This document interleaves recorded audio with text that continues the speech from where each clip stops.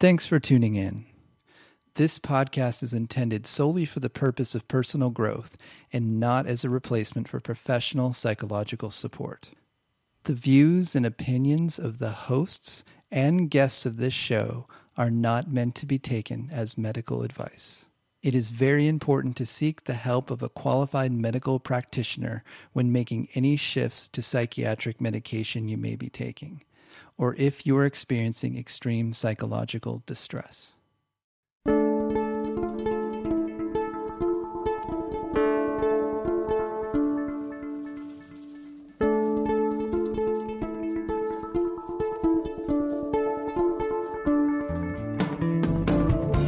Welcome to The Drummer and the Great Mountain, a podcast where we share effective tips and practices for working with adult ADD, ADHD in a natural, effective way without the use of medications. Each episode, join me, your host, Batman Saram, along with the author of The Drummer and the Great Mountain, Michael Joseph Ferguson. Join Michael and myself in an interactive discussion of sharing our stories as we journey together in transforming what can be the gift of being what we call hunter types. This podcast is intended to be your audio companion to the book written by Michael, who joins me each episode where we both will strive to foster dialogue, give you our personal insights, and share both of our experiences on this similar path that we are all on. Our intention and hope is that along with the book, this podcast gives you an additional perspective as you listen to us delve deeper into each chapter of the book to give you even more tools to go along with what it is that you are reading. Visit us at drummerandthegreatmountain.com to purchase the book and look for more tools, tips, and updates, as well as giving us feedback on this podcast. Join our growing global community of creative types, entrepreneurs, and out-of-the-box thinkers on our shared journey. Welcome to The Drummer and the Great Mountain podcast.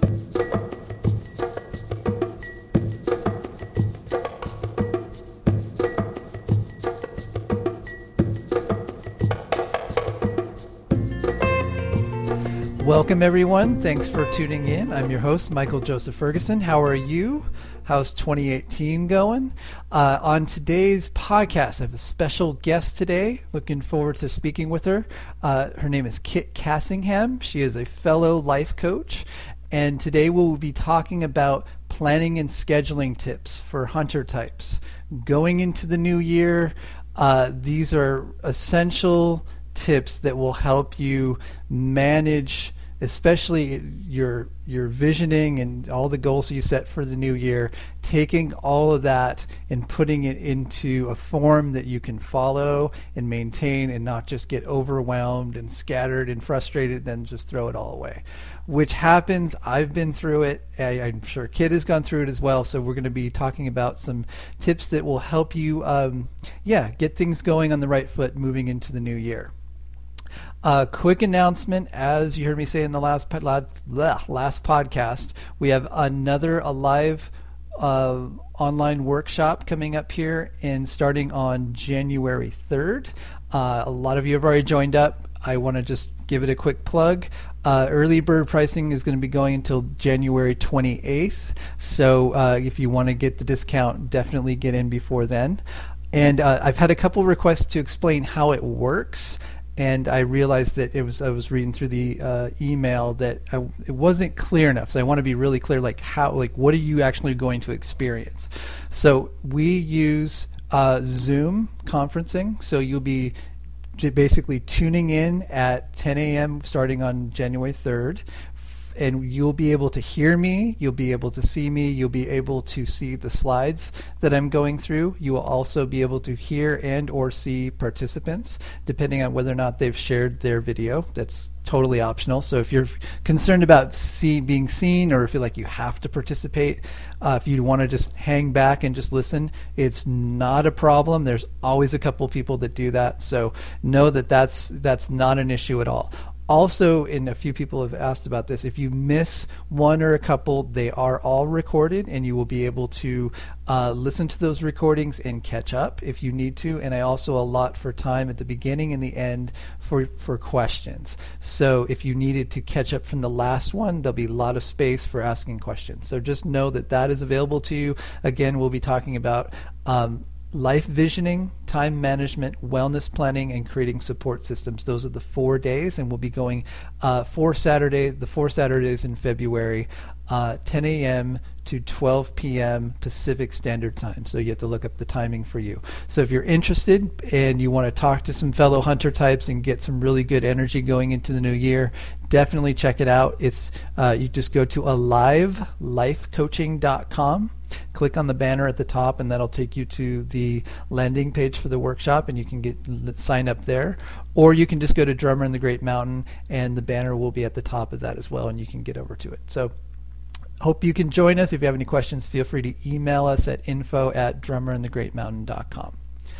Okay, so without further ado, I want to introduce Kit Cassingham. So she was actually with us in our last Alive online workshop, and we had a great time, and I really enjoyed her insights as we were going through the workshop. It was really fun to have her on, and I thought it would be good to have her on the show, and so we can actually go through and talk about planning tips, because she's got some really cool insights. So Kit, I'll give her a little bio here. For more than 28 years, Kit Cassingham has helped professionals foster more focus, energy, and balance in their lives.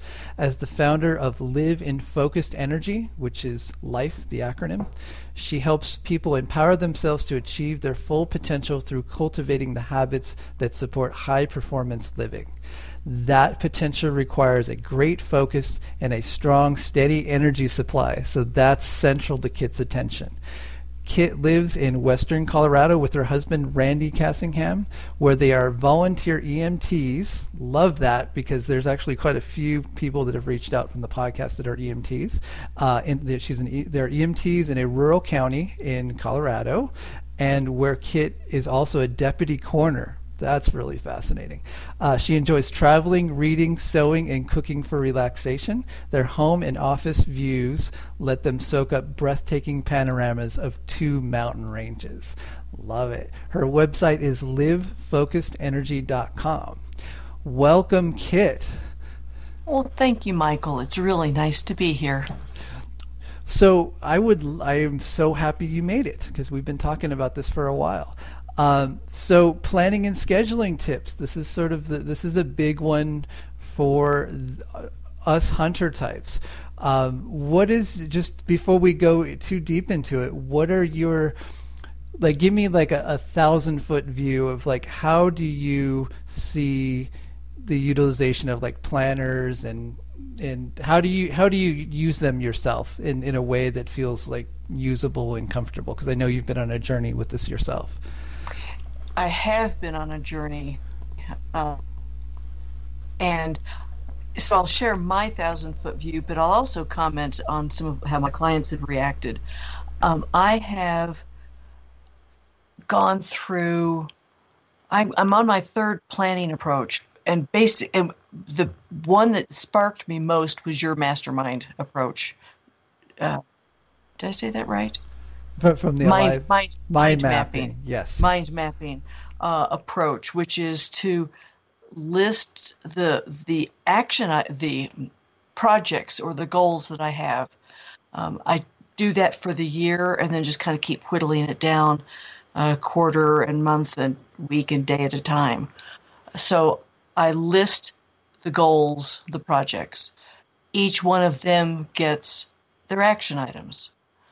And then I set them into my phone with alarms, which syncs with my computer. So I'm kind of reminded anywhere I am of what I'm supposed to be doing. What I've had to be careful of is not trying to think I can get everything done in one day. Hey, I've got 10 hours to work, so I'm going to put 10 hours of stuff in there. That's right. Yeah. So that's overwhelm. Yeah. So I actually take your mind mapping approach and simplify it even further.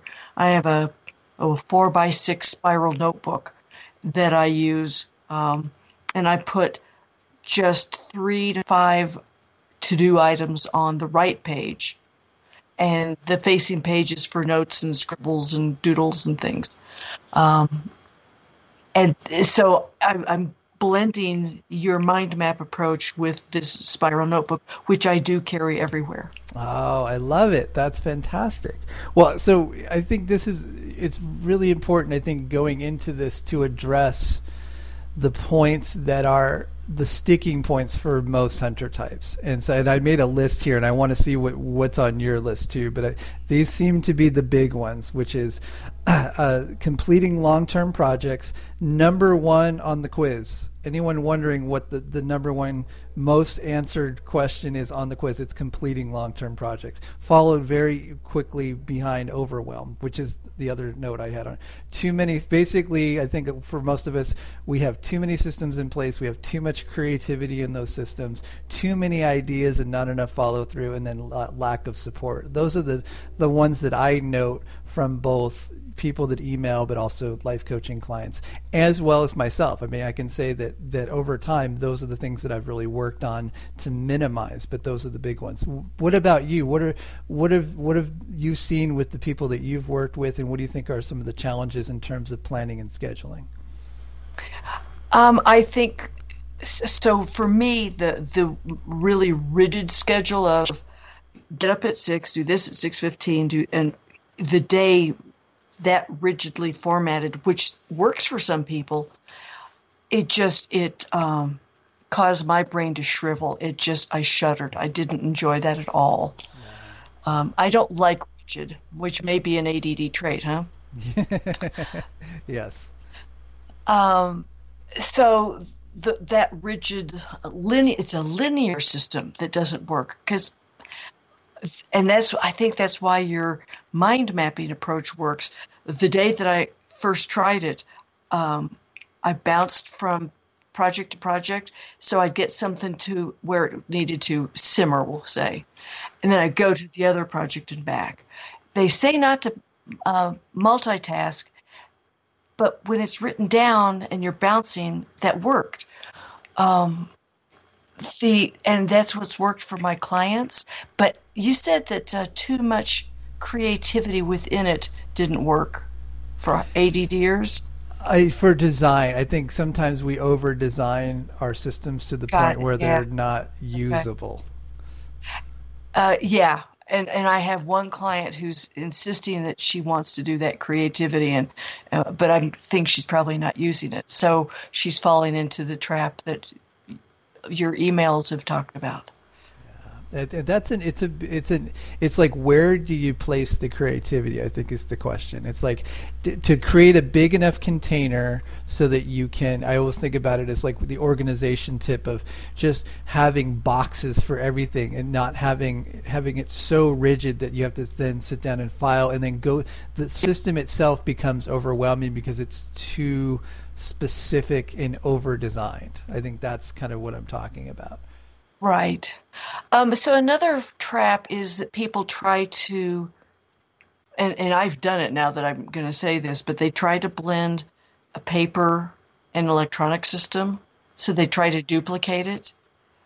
And that doesn't work. Or they try to just do paper and not do alarms or, alerts on their phone. Yeah, you need a reminder. Reminders are keys to. And if you don't want to use the phone with the built-in various alarms, then you have somebody follow you around saying, "Okay, tap on the shoulder, time to do this." Or sticky notes are good. Sticky notes can work. Yes, if they're strategically placed and not constantly used, because eventually they become invisible. Exactly. That's right. Even the phone gets that way too. It's like if you have 1,000 phone reminders, then after a while, then it just becomes background noise. That's right. Just something that you have to turn off because it's annoying you. Yes. Yeah. So so we're on. This is good. Is there any? I'm curious. Is there any other challenges that you've seen from your clients that we haven't mentioned? Because that's a good list, I think. Another one is that people think, I only have 2 or 3 things I need to do, and I do them every week. I don't need to plan this. I just do it. Yeah. But then when I touch base with them, they're not. So, when it happens every Thursday, and then they're scrambling Saturday night to get it done. Yep. That's it. That's a good one. Yeah. Life got in the way. Yeah. Yeah, that's a really good one. It's because that also became it's like, oh, I do it all the time, and then and it's often the small mundane tasks that turn into giant overwhelming things that can really take hunter types down. Like, I've just watched so many people that I've very high level professionals who were just consumed with, like, if it was a business, certain things to do with admin that just killed their business because it just became completely overwhelming. Right, because they need their farmer to do that admin stuff. That is the trick, especially if you run a business, to be able to manage, to know your limitations, and to be able to delegate. Big one. That's a big one. Well, as you talk about that, Michael, it makes me think that those mundane, repetitive tasks that, every Thursday I do this, I'm betting it gets boring for us. And that's why it gets put on the back burner until it's pressure time.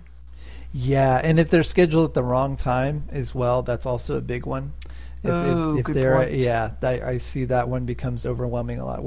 And we'll talk about this later about when to schedule things, because if you are thinking, and here's a classic one.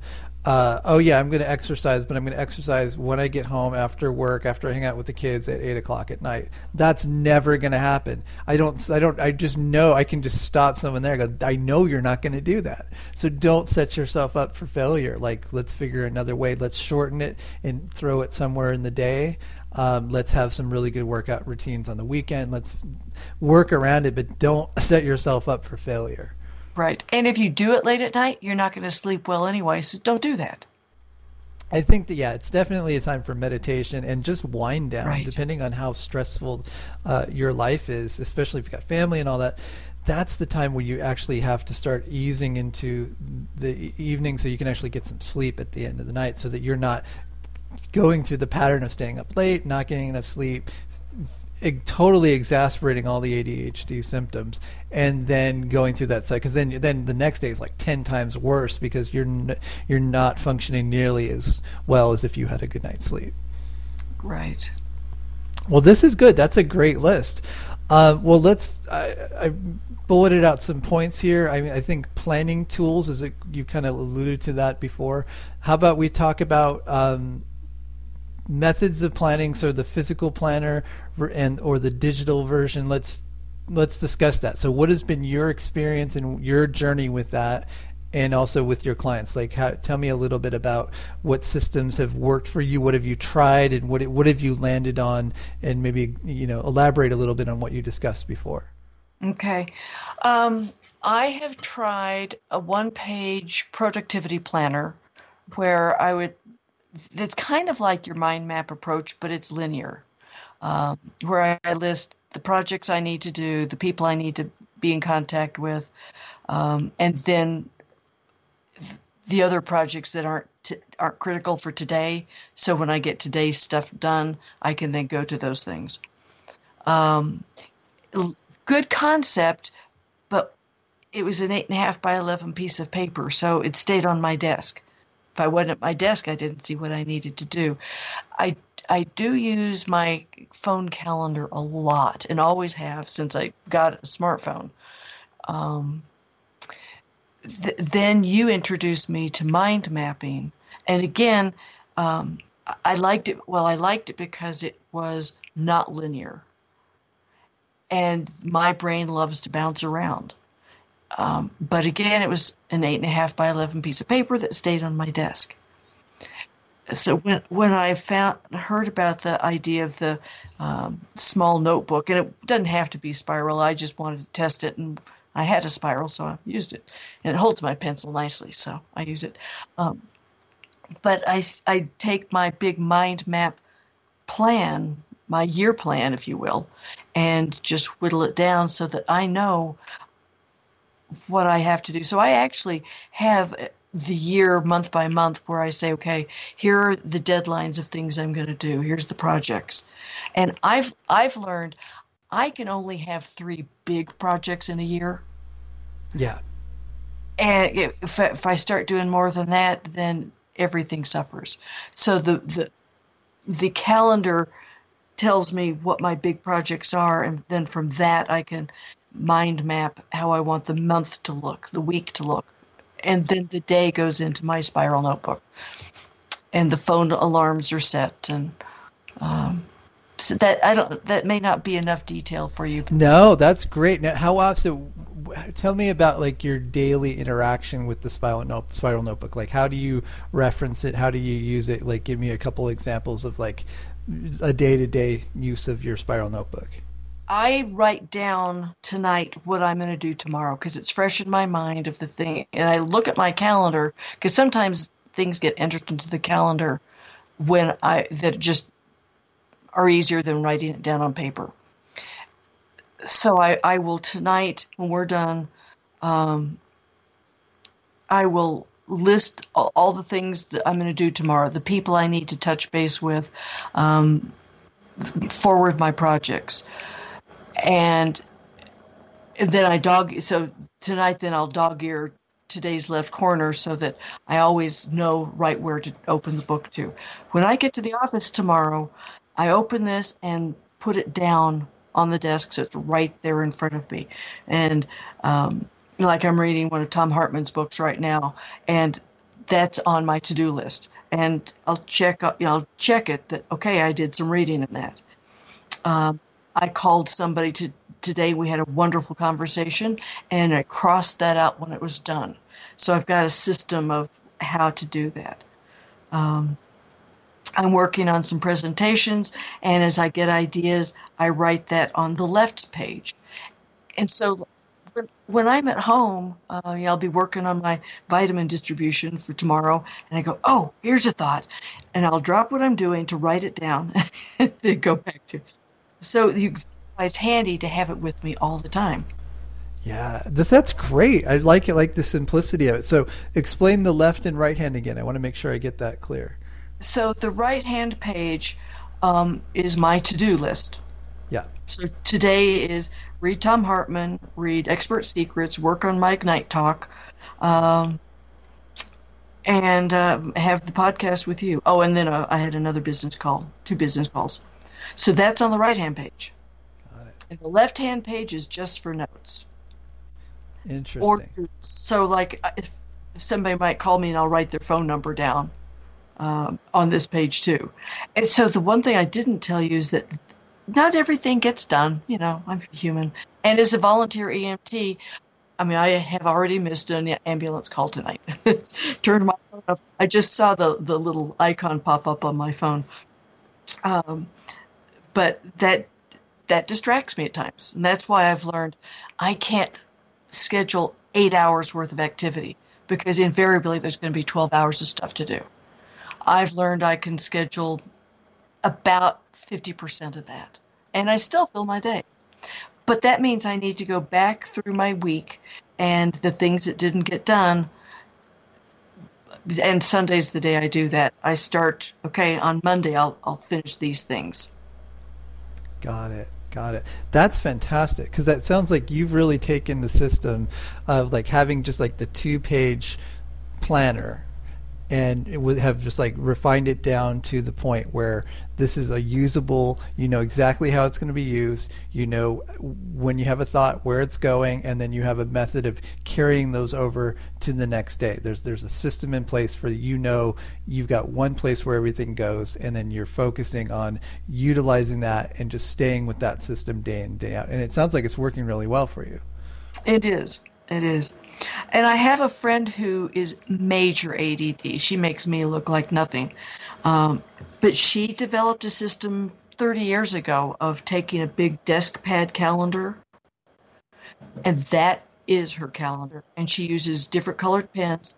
And she has a smartphone now, but refuses to change. She goes, no, I know how to use this, and it works for me. That's it.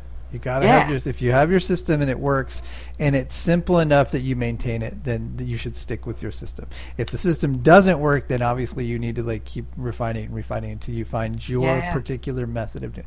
Well, that's great. And I wanted to talk just briefly about mind mapping, because you mentioned that, and I wanted to first off, I appreciate you bringing it up in terms of having a system for utilizing it as a brainstorming tool. And I think the note that I have, and I think it was because of something either discussed in one of the workshops or one of the other podcasts I mentioned it, that I want to make this point really clear. Mind mapping is, as far as I see it, is less about a usable tool that you use as the final draft of whatever it is. It's more about utilizing as the process of getting things out of your head onto paper or onto software where you can look at it, arrange it, and adjust it so you can get clarity. I think that's a really essential point, because I know some people will use mind mapping and they get overwhelmed, and the process is not about making a nice mind map and then having to go back to it and review it. It's more about the process itself of going through that exercise. And so I want to get your take on that. It is the act of writing the things down that really helps my brain sort it out and stay tuned. So I have the idea, I put it on paper, and then do all those steps I told you about of here's the goal, here are its action items, and here are the times I'm doing it. That cements it. And then to see it on my daily planner and have it on my phone, in my calendar, I'll say, that just makes it all work for me beautifully.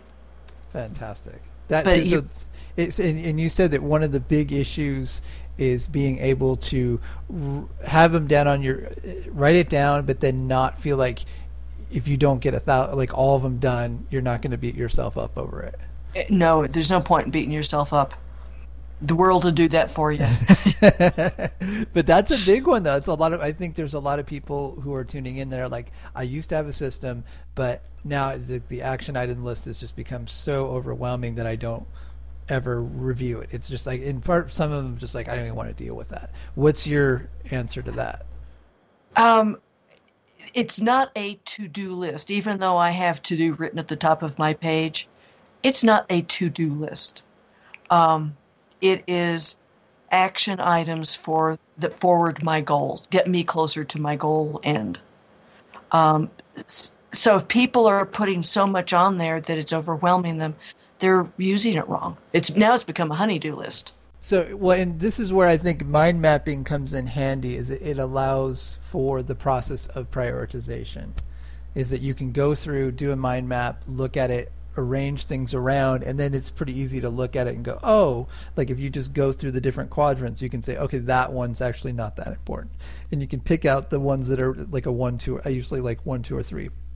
One being urgent, it has to get done. There's a timeline to it, got to get done. 2 is, pretty much you've got a little space to that, and 3 is just like anything else that's not urgent and not relevant, but you may really care about it. And so that you need to look at that and go, well, it's something that is not urgent. It doesn't have a lot of energy to it, but it really matters to me that I get that done. And sometimes our most important goals will fall into that third category, and it's so important to then take those and make sure those go on the calendar. And more importantly, as we'll talk about, creating habits that address those really important things that you care about, but because the urgent items are constantly yelling at you, it always gets pushed down and down on the list. And so I find mind mapping, and even some of the stuff we'll talk about on the workshop, that we go through and try to figure out what are the priorities, and you're putting, and those are being scheduled into your daily, weekly calendar, so that you're doing them as a habit and not just as, okay, I'm going to fit it in between this and this. Right. So, for example, my morning habit is get up, brush my teeth, stretch, come to the office where I feed the cats, do my stationary bike, and meditate. And then my day starts. So that's a habit or a routine that energizes me and fuels me, keeps me healthy and happy. Yeah, and that's it. And that spirals over time. You keep going and keep going. Right. And it doesn't go into my my planner. That's just, I mean, I don't put into my planner to get dressed, but I manage to do it every day. That's good. Now, would you see? For me, I'd be like, "Oh, let's put that on the planner, so you can feel the satisfaction of checking it off the list." One of the things I would do, I have a sheet somewhere, and I haven't done it in a while, but I had a sheet where every day I would do a morning routine, especially do my meditation practice, which was at one point was pretty substantial. It was like 45 minutes. Yeah. I would write the date down, and I had it on one sheet of paper, and then it turned into 2 sheets and 3 sheets, and now they're like these treasured artifacts where I can go back and look at them and look at the dates and just remember back to that point. Interesting. And so just having that, like, oh, I did it, and I, with either exercise or things that you know that are really important to you, to take that level of care is helpful. And especially if you're writing it down, sometimes that gives it a little extra juice of like, oh, I did it again, I achieved it again. So that would be just one note. Yeah, well, as you say that, I'm going, oh yeah, I do have the biking in my calendar. I've been meditating so long that's like getting dressed. But the biking is easier to, oh, I don't have time for that today. But the calendar reminds me that, yes, I do. But if something has to give, it'll be the biking. Yeah, and that happens too. It's like I think there's that minimum amount you can do, like that for physical health, and especially with cardio and things like that all hunter types, we need that. But then there's going to be times where you can shift things, or like if you've gotten to your max for the week and you're taking care of yourself, then there's things that can just be shifted around a bit. Especially if you, like you said, if you schedule space into your schedule, you're not just jam-packed, which for some people that's hard because they have a family and there's a lot going on, and so they don't have that luxury. But I'd say if you have the luxury to do that, you should definitely, that's so important. Yeah. So something I just thought of while you were talking about people being not overwhelmed necessarily, but not doing some tasks, they kind of keep sweeping to the side. There's a book called Only Tens. And the author's concept is we really only ever do the 10s in our life. If it's a 9.5, it never really quite gets to the top. And at some point, those projects will be important and they'll become 10s. But until they become a 10, we won't do it.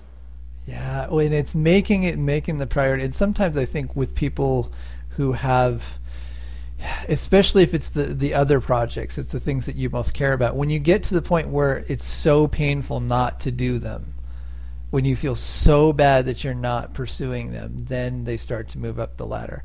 But I will say that that can shift. If you work with a life coach, or if you work like workshops or whatever you do that brings you in touch with that, sometimes that act helps move things up the chain so that they become 10s. That's been my experience with it. Yeah. So because eventually, because people live out their whole lives not doing things that they really care about.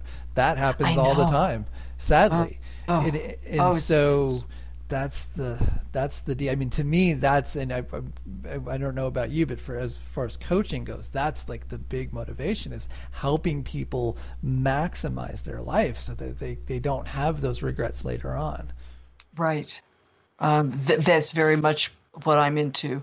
My dad just died, and it's hard to lose anybody you love. And parents are especially hard. But 5 years ago, I realized my folks weren't going to last forever. And I made a concerted effort to connect with them. I called them 2 and 3 times a week. I went there. I'm 6 hours drive from them. And I would drive over there every 2 months and spend several days with them. I made sure I had no regrets. And it impacted business and stuff because I wasn't doing very much work until they went to bed, and then I'd get work done. But that's a better way to spend life, in my opinion. Absolutely. Yeah, that's a big lesson. I'm really sorry to hear about your father, but it sounds like you maximized that. You showed up, and so it sounds like you have some peace around it. I am very much at peace about it. That's fantastic. That's a sign you really made. Just going back to all this, like we're talking about a lot of this in the abstract, but that's one of those examples of what do you put into your weekly schedule that really matters when you look back at your life. Yeah, Yeah. yeah. Yeah. And These, so go ahead. that No, was go ahead. my, I guess that'd be my fourth project because, but it was such a common thing that uh, that was a goal and a project to be in touch with them. Oh, yeah. Well, mission accomplished. It sounds like that has gone really well. Yeah, yeah, it did. Yeah. Well, so let's talk about planning for hunter type awareness in terms of when to schedule things.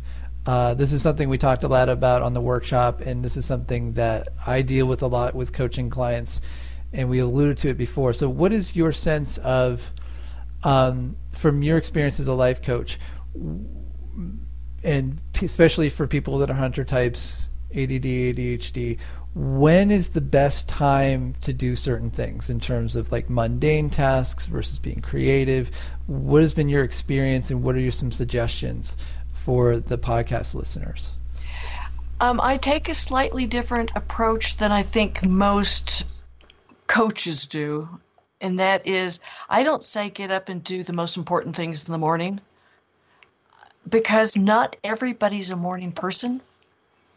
So I'm finally realizing that those really high demanding brain activities, the things that really need your focus, those should be done when you are at your most alert. And you need to know that about yourself, and that goes into your calendar. From 2 to 4, I'm going to do these things. I'm a morning person, so for me, I want to do the important things, the creative things in the morning. I'm not sure I'm answering your question well. Absolutely. Yeah. Well, and I think that's a good point, is each person needs to have their awareness of when they do things best. When are the times when they know they're going to be more likely to do them, and when they feel less overwhelming. And like you said, some people aren't morning people. I've seen a tendency with a lot of hunters, and again, it just could be the people that I've worked with that tend to have harder time as they go through the day. Like afternoons, usually a bad time to do like really mundane tasks for a lot of people. So that's why I'm really curious to hear your experience with it. That seems to have been a tendency that I've seen. I know I'm like that. I think part of it is, especially people if they have any kind of caffeine or if they're even taking ADD meds, there's going to be, going to be times when it wears off. But you make a good point, which is that everyone's different. And for some people in the evening, they might that's when they can do the most, after dinner, maybe they feel charged up and they can get some things done. Right. And that's my husband. He's more the night owl. So he does his best work typically at night, which makes it harder we have to be really mindful to schedule our lives so that we schedule our dates because we're so busy. I'm a morning person. He's a night person. We're busy in the middle of the day. So the other thought, Michael, is as I've given up the things that would make me crash, alcohol and sugar and grains, I find that my energy is more consistent throughout the day, and I try and take hourly breaks so that I'm outside getting fresh air, I'm moving, and keeping my body alert so that I don't have those crashes. That's fantastic. So do you find for yourself that is there a time of day where you start to dip a little bit, or do you feel pretty even throughout the day? I'm pretty even throughout the day. That's great. That's excellent. When I ate all those things that were bad for me, I mean, like clockwork, at 1 or 2 o'clock, my eyes closed and there was nothing I could do about it. That's fantastic. I'm curious to hear what is like, especially your lunchtime. What do you usually have for lunch? What's like usually on the menu? No, this is slightly off topic, but I'm curious. I don't have breakfast, lunch, and dinner foods. I just have food. Yeah. So, you graze throughout the day. Well, but it's also, I mean, yesterday I had spinach and red leaf lettuce with sardines on it for breakfast. Wow, cool. I had to fight the cats off, but and I have found these grain-free tortillas that I can smear with nut butters or coconut butter and hemp hearts and yeah. And then if I'm feeling really sugared, yeah, I don't eat sugar. I'm 204 days without sugar at this and counting. Fantastic. So is that no, like, define no sugar?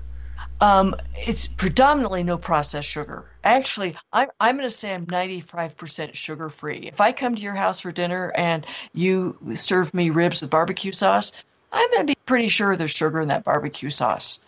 I'm not going to wash it off. I'm going to eat it. But I don't eat any desserts, candies, sugar, no processed sugar. But I have enough of a sweet tooth that I find I can't even eat dates without it triggering Yeah, a so sugar. there's very high glycemic dates for sure. Yeah. Yeah. So no honey, maple syrup, agave syrup, any of that stuff.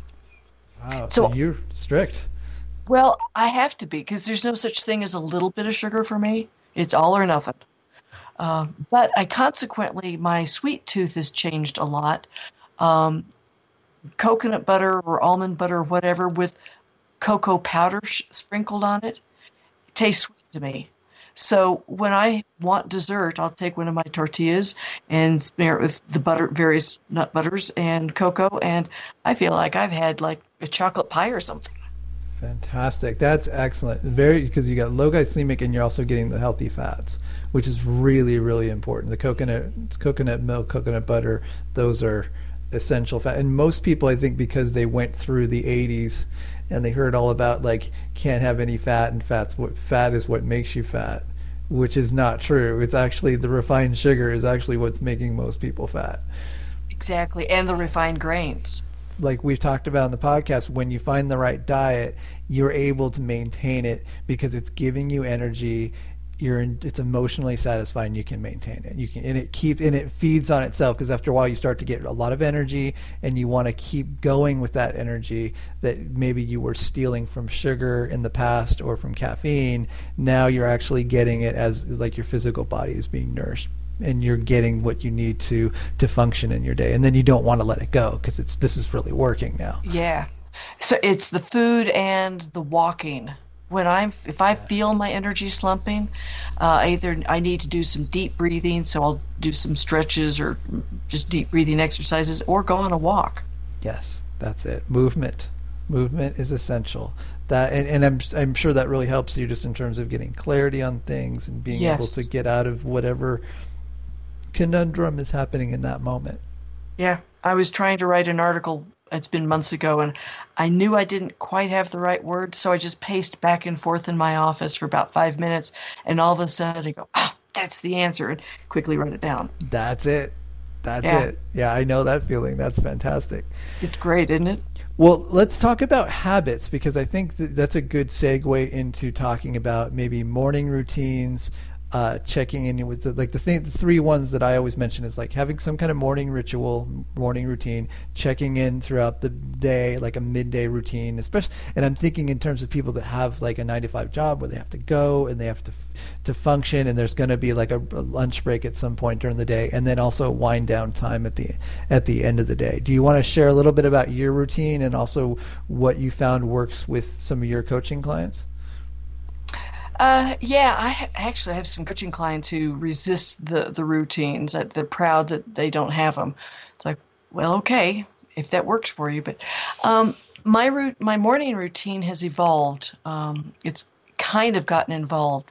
Wayne Dyer taught me to do the morning gratitude thing.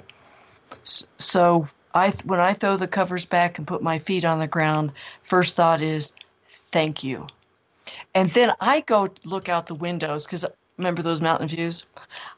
I look out and if there's fog and snow or rain, I can't see them. But I look and I appreciate the scenery and say, thank you for another day here. And I give thanks to, and this is maybe more than your listeners want, but I give thanks for the chance to serve my higher self. And I give thanks for the chance to me becoming a better person, working at it one more day. And then I do my brush my teeth and I've got an isometric stretching thing that I do. It takes about 5 minutes, maybe 10 sometimes if I work it right. And then then I meditate. I have to feed the cats first, but then I do my meditation and jump on the bike, and I watch a movie. So it takes me a while to watch movies. I listen to your podcast when I'm walking too. So I'll watch a movie 30 minutes at a time while I ride my bike. And then I jump into the office with my notebook in front of me to go, okay, what have I got to do? And I try to take hourly breaks, but I don't always succeed at that. But yeah, it's another problem. Another time we'll talk about. But my nighttime ritual is to review. I keep a gratitude journal. That's another notebook I carry with me. So as I see things, beautiful sunrises or the coyotes howling, which I got to see today right outside my office window, I review all those things that I was grateful for. Oh, that's fantastic. I love that. So yeah, it's so I do that, and then I plan tomorrow. And is that towards the end of the day? So that's as you're winding down at the end of the day? Basically, it's like 9:30 at night. Sometimes I'm lucky enough to be in bed while I do that. Sometimes I'm spending time with my husband in front of the TV while I do that. I go, oh, hold on, Randy, do my gratitude thing during a commercial break or something. Oh, that's great. I love it. And it sounds like you've got, and I like the visual of being able to not have it be really heavy or so focused that you can't enjoy just hanging out with your husband, but at the same time, it's there, it's part of your routine, and it's pleasant, and you just sit down and you do it. Yeah, it's nice. It's very inspiring. I love it. And also, the point that comes to me as you're talking about the gratitude journal is, gratitude brings energy. Like when you're in the space of, we've talked about this before on the podcast, when you're in a space of gratitude, you're not in that grasping, oh, it's never enough, everything's so bad. Like you're stopping yourself and saying, here's what I have. And even if you have a family, you can be grateful for your family and your kids. And you can take the time to just absorb that experience and let it become more dominant in your consciousness versus all of the other things that don't feed you anyway, that just pull your energy down and frustrate you. And most of the time when you're thinking about them, you can't do anything about them in that moment anyway. So that's right. You're just wasting your energy, whereas if you build, as you're saying, this habit of gratitude, you're actually giving yourself energy throughout the day. Yeah. So, and there's one other thing that I've started recording in my gratitude journal. A friend once said, okay, we're going to have a week of a complaint-free week. So every time you complain about something, you have to mark it down. And I thought, well, that's an interesting concept. So I started doing it. And just by being aware that if I complain about this, I'm going to have to pull my book out and write it down. It keeps me from complaining. That's great. I like that.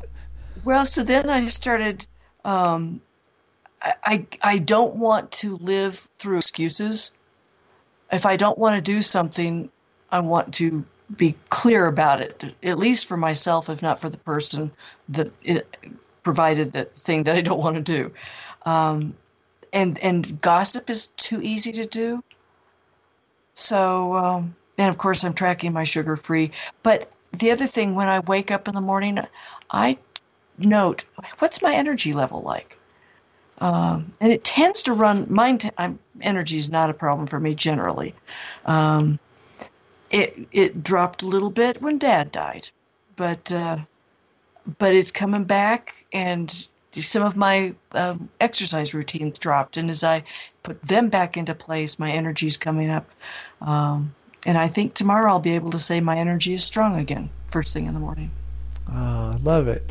That's another huge piece of just being able to allow life to happen and not let the systems be so rigid that and it's so common, and I see it with a lot of my coaching clients, is that something happens and they're just, oh, it didn't work and I fell off, and there's that shame of like, I tried to do this week but I fell off. And instead of it just being, oh, okay, life happened, and you just keep moving and having that lightness. So I really appreciate that. That's such a good, just the way you said it is such a good model for that. I really appreciated that. Thanks. Thanks. Yeah, that's excellent. I appreciate you've done a lot of work on yourself. I'm trying because, as you said during one of our conversations, if I don't do it, how can I get anybody else to do it? I can't tell my clients to do it if I'm not doing it. It's my feeling. Well, it sounds like you are definitely practicing it. So, well, this is excellent. This was great. I wanted to wrap up briefly because we talked about the workshop experience. We're going to be having more people come in. Would you mind talking about? I asked you before because I didn't want you to feel like you're doing an ad for it, but it is really important because you've been in it now. How important it is to create a space for people to have that kind of support. So would you be willing to share a little bit about your experience taking the workshop, which was, I think you took it in September, and that group was so great. I was so happy to connect with everyone. What an amazing group, huh? And we're still connecting. That's what I love, is that we're sharing the things that work. So the workshop, Michael, you've done an amazing job of creating a safe environment for people to explore their ADDness. You've got a structure, you've got specific information, but then you let us bring our issues into the conversation. And people are different. What I would say, some people are further along the path of knowing and understanding their ADD than others. I mean, I've only known for 10 months that 8 to 10 months that I have ADD. And some people have been at it for years. And all of that came out in conversations. Different people had different things that they were strong with in the lessons that you were sharing. So Angel, for example, she would share one bit of stuff, and then Zach would share other stuff. And it all pulled together. I felt like you created like a little family in the course, but it was structured and informative and helpful with assignments to do that you made me think, Michael. That's great. Well, and it was so great to have you on. I mean, it really was just a pleasure. You gave a lot, and I think the key piece that as I've been watching this unfold is that everyone's contributing their piece. It's not just like everyone just sits and listens to me. There's a real sense that everyone is contributing in the satisfaction of just having one person. There's so many times where you or someone else in the group would be supporting someone else, and I'd be like, oh, I never even thought about that, or I didn't even have that perspective. And I think a lot of times for us hunter types, there's a lot of empathy that we need for things that we've gone through, and so just getting just a little bit of that can just lift a lot of shame and give, like we were saying before, give us energy. So this is what keeps me alive and going. And talking to you, this was just such an amazing interview, and I really appreciate your awareness and your work on yourself so clearly shines through. And I also want to just give a plug to you and your life coaching work. So Kit's website is liveinfocusedenergy.com. Fantastic. And anything you want to say in terms of your work that you want to share with people? The approach I take to my coaching is, first, I help ADDers embrace their specific traits. Because once they've done that, they can then step into the structured coaching I do for high performance, so that I help people find clarity, grow their energy, build their courage and productivity and influence. Those 5 elements are core to high productivity. And productivity doesn't mean work. That means that you are doing what you want, whether it's being a good parent, a good sports person, a good retired person. I mean, do you want to sit in a recliner and wait for life to pass you by, or when you're retired, or do you want to go out and do stuff? So that is what all of that is help people do, is live life more fully, more mindfully. Yeah. Love it. So it's liveinfocusedenergy.com. You got it. Awesome. Love it. Thank you so much, Kit. This has been a wonderful conversation. I'm so pleased that you were able to make the time to do it. It's been a treat for me too, Michael. Thank you. So to wrap up, again, if you're interested in the workshop, visit alivelifecoaching.com or drummerandthegreatmountain.com. Click on the banner. We are a small press, so reviews are helpful, especially on iTunes and Goodreads. Please go, if you're enjoying what you're hearing, go there and maybe write a good review or share with them things that you would like to hear more from the podcast. Also, if you are new to the podcast, I encourage you to go back and listen to the first 20 episodes. We go chapter by chapter through the book, The Drummer and the Great Mountain, and cover each of those as an audio companion to the podcast. There's over 45 hours of free podcasts, so definitely review and check a theme that you might want to listen to or something you're working on. That's a good way to experience this material. I want to thank you again, Kit, for being with us, and as always, be true and good to yourself. Be well.